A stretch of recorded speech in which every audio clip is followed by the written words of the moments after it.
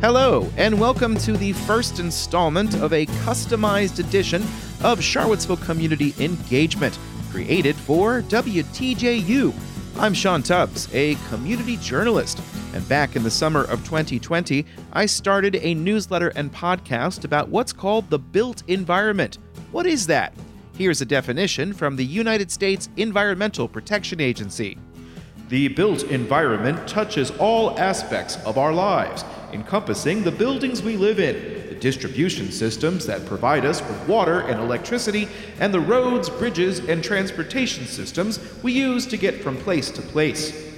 Charlottesville Community Engagement tries to cover as much of that as possible in the area around the University of Virginia and what's known as the Thomas Jefferson Planning District Commission.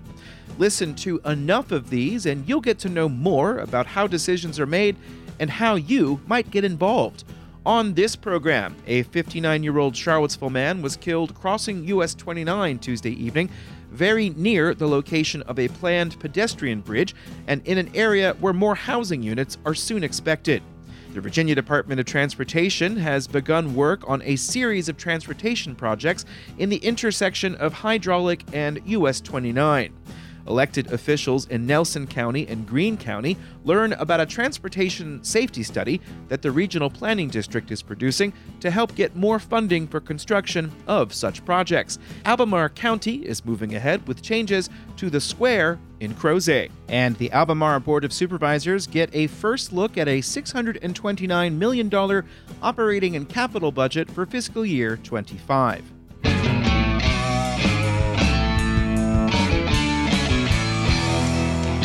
We begin the show with a WTJU public service announcement.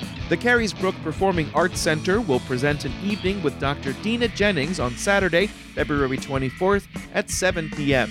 Jennings, a mentor artist in the 2023-2024 Folklife Apprenticeship Program, will perform Appalachian and folk Indian music on handmade gourd instruments. She is the host of the Afro-Latchin On Time Music Gathering, an annual retreat and concert featuring Black American string band musicians from across the U.S., Canada, and the United Kingdom. The venue is located at 8880 James Madison Highway in Fork Union. For more information, visit virginiafolklife.org.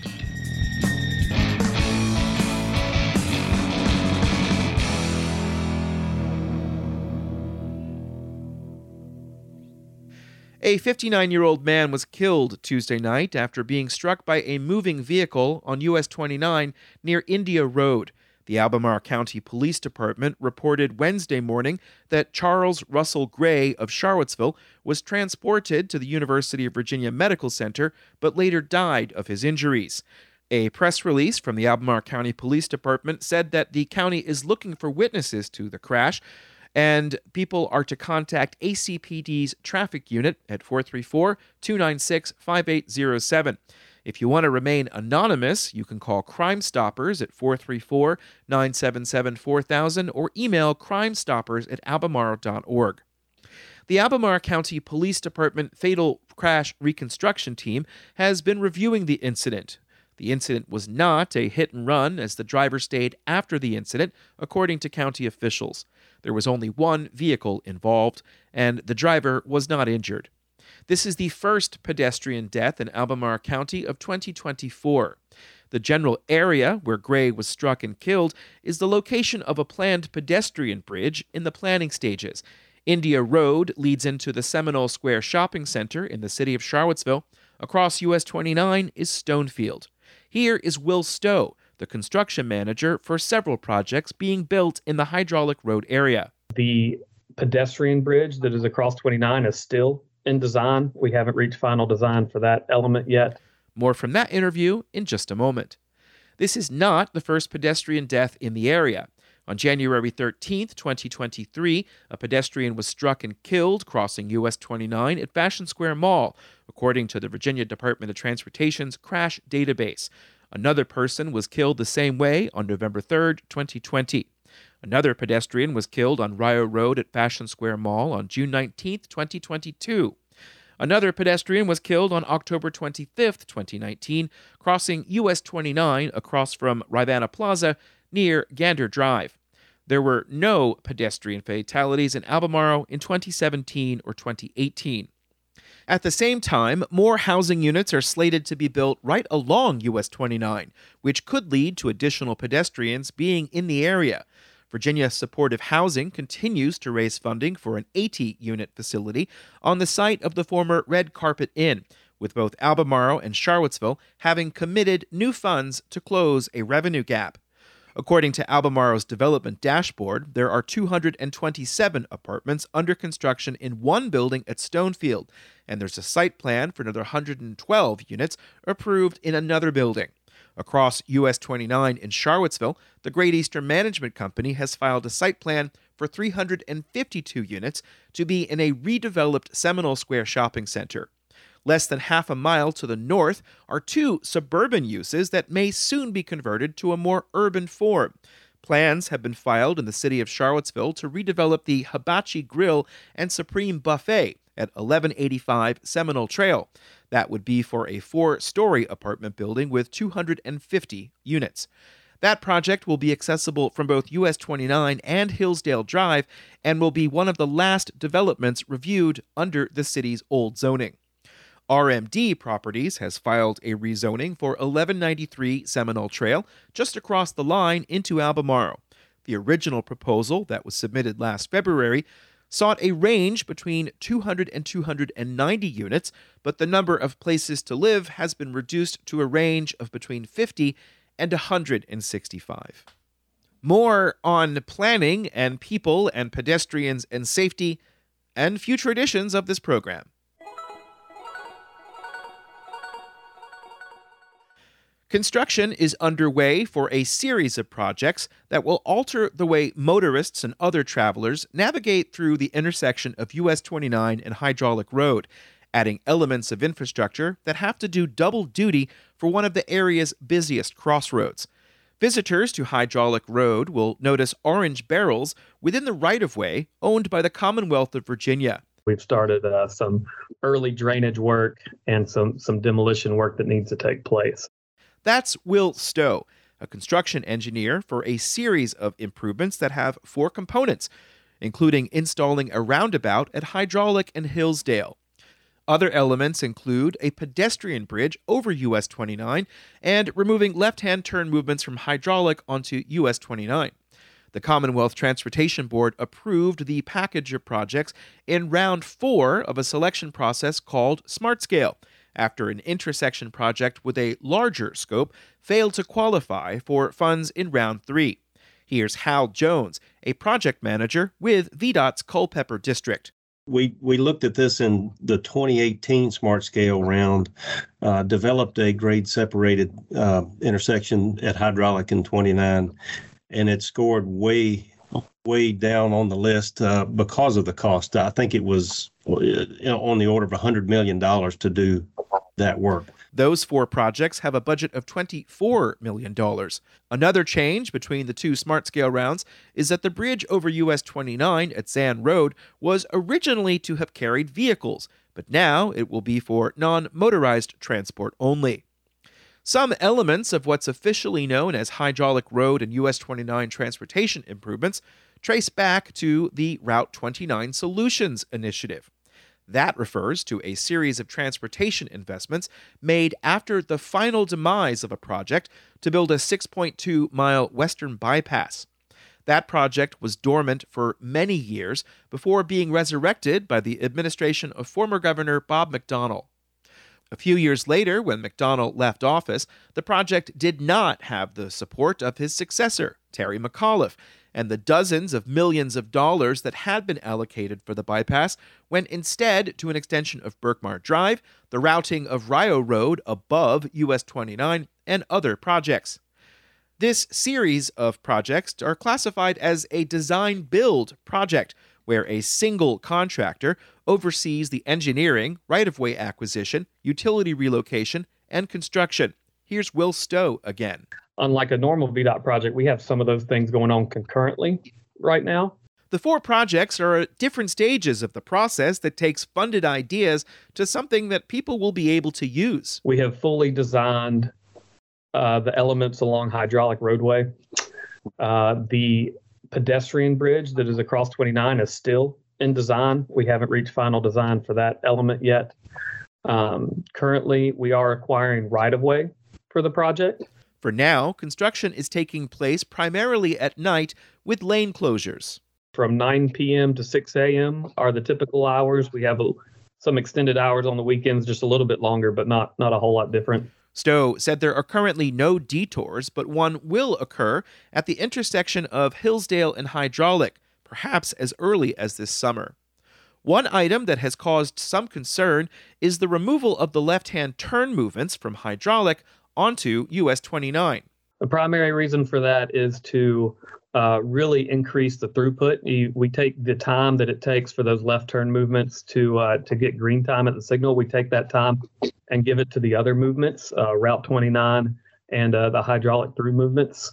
So that really provides a lot better throughput for both of those roads. Stowe said motorists who take those turns now will find alternatives if they think of the additional ways that exist to get around the area.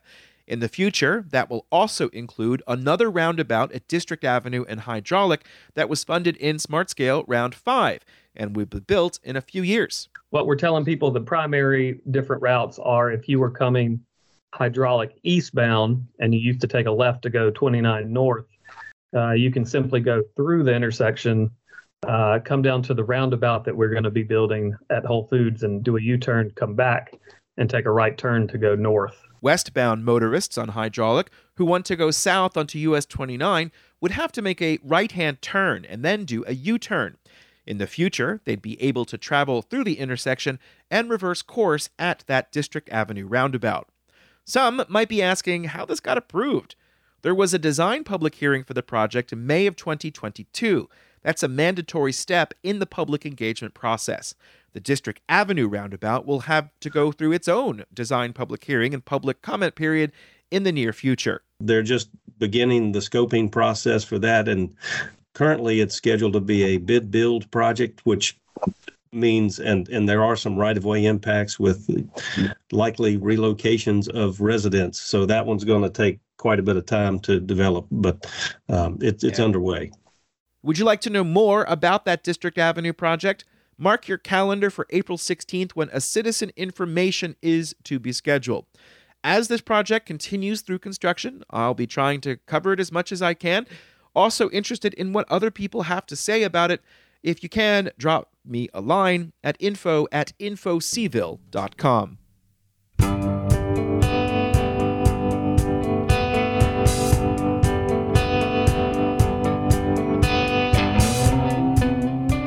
But you are listening to Charlottesville Community Engagement on WTJU, and it's time for the second public service announcement. Charlottesville Now presents Banned Books and Bagels, a screening of the 2024 Oscar-nominated short film, The ABCs of Book Banning, a powerful and timely examination of book banning efforts that are sweeping the country. The screening will take place at the Northside Library in Charlottesville on Saturday, February 24th at 11 a.m. After the film, panelists will discuss book bans in Virginia and share their lived experiences of not seeing books that reflect and speak to them. This includes a bounteous bagel spread for refreshments. The event is free and open to the public, but registration is required by visiting cvillenow.org/events.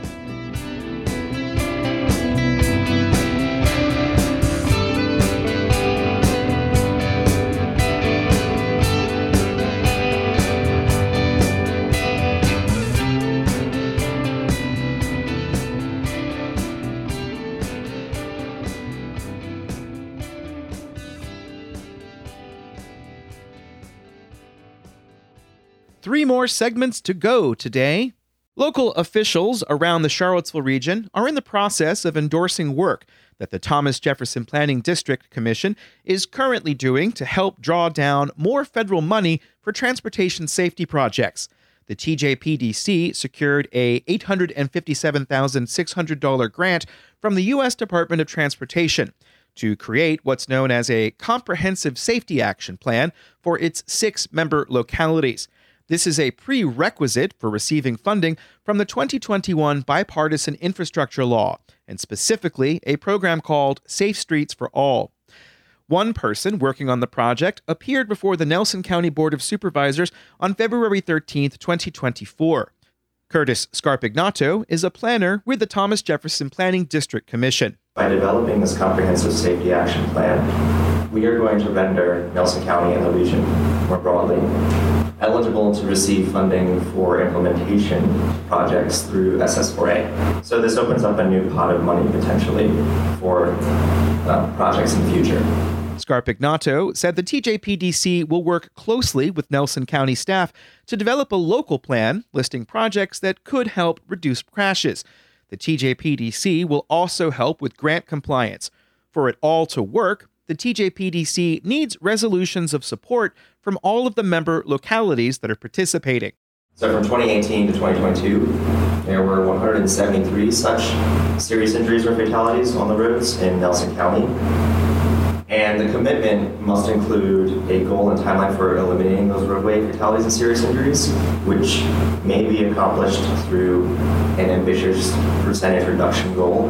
Nelson County Supervisor Jesse Rutherford pointed out that the 32 fatalities listed in the slide presentation for that 5-year period. I'd be interested to see where those fatalities were located in our community. That information can be found on the Virginia Department of Transportation's safety dashboard. You can get information on any locality in Virginia on the interactive website.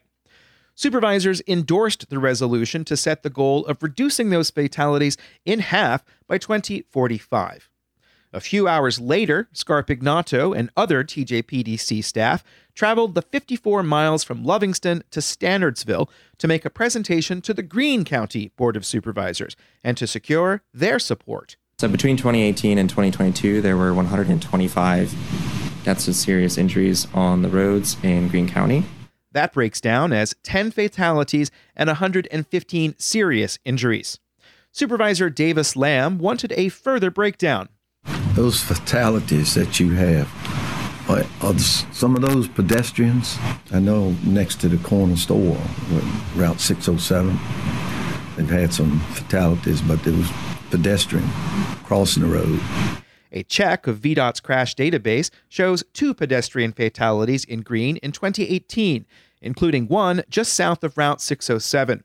There was another one at Route 607 in 2019, but there were no pedestrian deaths in the next 3 years countywide. There was one pedestrian fatality on US 33 Business in Standardsville in 2023. Another member of the board was skeptical that the reduction goal as stated was realistic. Here is Francis McGowan. I mean, you're saying that you're going to decrease the death rate by 2045 by 50%. So you're going to reduce that number to 1 fatality per year and 12 serious injuries, even though we're looking at a population growth of at least 35 to 40%. McGowan suggested it would be more honest to state the reduction target as part of a per capita basis. I don't think there's any way, no matter what you did, unless maybe you turned off every vehicle there was, that you would actually get anywhere near what you're talking about. Scarpignato said the county could use different metrics if they wanted, but the choice was made to replicate what the Virginia Department of Transportation is using. The way I would think of this goal is more about committing to the action of trying to resolve the roadway safety issues on the roadways. It's not going to be necessarily about this exact number we pick. Supervisor Lamb expressed a concern about bike lanes being close to the roadway. He would like more protection. These bicycle paths they have right on the edge of the road, and they have a line, and they got the riders, painted on there and all. And I said, I'd rather have just a small strip of grass and then a walkway with a bicycle path, because I don't know. I know it may cost extra, but people are a whole lot safer. Scarpignato said the comprehensive safety plan action would address safety for all users of roadways. Lamb had one more comment. Everybody talks about walkability or something like that, walk to the store. Might do that in Los Angeles, but you can't do it here. Supervisors endorsed the resolution. Scarpignato said the board should expect a report with recommendations in about 1.5 years. In June of 2012, Albemarle County acquired a .36-acre parcel in downtown Crozet, from CSX Transportation in a transaction in which no money changed hands. The strip of land is known as The Square and spans between Crozet Avenue and Oak Street on the western edge of the Barnes lumber yard. Nearly 14 years later, the county's Facilities and Environmental Services Department reports that a project to improve the space is close to a development milestone. Here is the top story in the latest report from FES. This revenue-sharing project with VDOT will improve Americans with Disabilities Act accessibility to local businesses by adding additional ADA parking and 8 additional ramps. The county will also be widening and smoothing uneven sidewalks to make this a safer place for all. The project has a total cost estimate of $1.5 million, according to a dashboard that is part of Virginia Department of Transportation's 6-year improvement program. The cost is evenly split between Albemarle County and VDOT, as this is a revenue-sharing program. The work will also prohibit left turns from the square onto Crozet Avenue, and an entrance to property that is now owned by the Virginia Passenger Rail Authority will be relocated. The Virginia Passenger Rail Authority purchased this entire line from CSX sometime in the last few years. According to the FES report, the work at the square was to have happened concurrently with the redevelopment of the Barnes lumberyard, but the latter has not progressed to the design phase. Here's more from the report. The financial benefits associated with combining the projects have been negated, so the project is scheduled to be ready for bid advertisement in April 2024, with construction anticipated to begin in late summer. Construction is expected to take roughly a year. More from the Facilities and Environmental Services report in future editions of the newsletter. One more story to go today, and there's a lot more to come from this. This is the budget for fiscal year 25 in Albemarle County. Albemarle County Executive Jeffrey Richardson has presented the Board of Supervisors with a recommended operating and capital budget of $629,054,446. That's an increase of about $74.4 million over the current fiscal year. Board, I'm proud to say that this recommended budget that's before you today is balanced on the same tax rates as the current year. Those tax rates are a real property tax rate of 0.854 cents per $100 of assessed value and a personal property tax rate of $3.42 per $100 of assessed value. Richardson's direction for the budget comes from the strategic plan, a document last adopted by the Board of Supervisors in October 2022. That plan guides budget development over multiple years. This year's budget is titled Building Momentum, Transforming Our Future, carrying on from the title of this year's budget, which is Activating the Strategic Plan to Strengthen Our Foundation. It is building momentum. Year 2 of this 5-year strategic plan. If you look inside this budget, you will see a lot of things that we are doing, a lot of things that we're going to finish this year, a lot of things that we're going to open this year, and this is momentum as we go into year 2. The document itself reflects more spending on public safety. Part of the county's new court facilities will come online in late 2025. And the county also has to pay more of the share for firefighters hired through grants from the Federal Emergency Management Agency. In FY25, we're beginning to pick up some costs that previous policy and funding decisions require. The new courts were a capital expense, but now require revenue for staffing and operating the new building and the expanded square footage.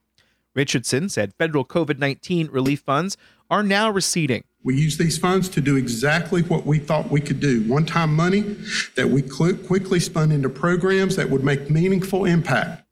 Richardson said Albemarle will also be paying more for transit to make up for reduced federal and state revenue that went to transit agencies to help keep them afloat as ridership dropped in the early pandemic. Recommended expenditures also equal $629,054,446, with 39% going to local government and 58% going to Albemarle County Public Schools. Superintendent Matt Haas will unveil his budget request tomorrow. 3% of county expenditures will go to the city of Charlottesville per the revenue-sharing agreement. The payment will increase from $15.7 million in fiscal year 24 to $17.76 million in fiscal year 25, a 13% increase. There is no new funding in the recommended budget for climate action funding.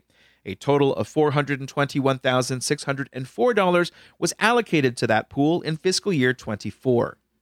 Here are some more highlights of what's in the budget, but this is not complete. The budget adds additional funding to continue the MicroCat program and adds additional funds for Charlottesville area transit. The fiscal year 24 budget approved $1.3 million for CAT, and that will increase by 43% to $1.859 million. The amount of local funds allocated for MicroCat in fiscal year 24 was $175,000. That will increase to $1.742 million in fiscal year 25. There's an additional $2 million going to Albemarle's housing fund. The budget anticipates that the first phase of Biscuit Run will be complete in fiscal year 25 with over 4 miles of trails. Revenue collected through the disposable plastic bag tax will begin to go toward litter cleanups on county roadways. The recommended budget anticipates the hiring of 36.87 additional full-time equivalents for a total of 957.22 county employees. You can read the details of that on page 84 of the recommended budget. I will have more from this budget, including initial reactions from the Board of Supervisors in a future edition of the newsletter. What's next? There will be a public hearing on Richardson's budget on February 28th. That's followed by a series of work sessions. Stay tuned to Charlottesville Community Engagement in the Week Ahead newsletter on Sunday, as well as all sorts of other things. And if you've never looked at a municipal budget before, it's really a document that I encourage you to take a look at. There's a lot in those budgets about how we get to things like more sidewalks, more schools, more firefighters, EMS. This is a very complicated community. I mean, all communities are pretty complicated. And the entire point of this particular program and doing this work is to try to give people a little bit more information, because my idea is that if you have more information, you feel less powerless. And if you feel less powerless, you feel more empowered. And honestly, this is a community that deserves to have people in it who are empowered. And the hope of all of what I do is to do just that, because I want to live in that place, and I think that you might want to do that as well. Thank you for listening to this program. It is now time for the end of this one, and this has been a lot of fun putting this one together, and now it's time for the end.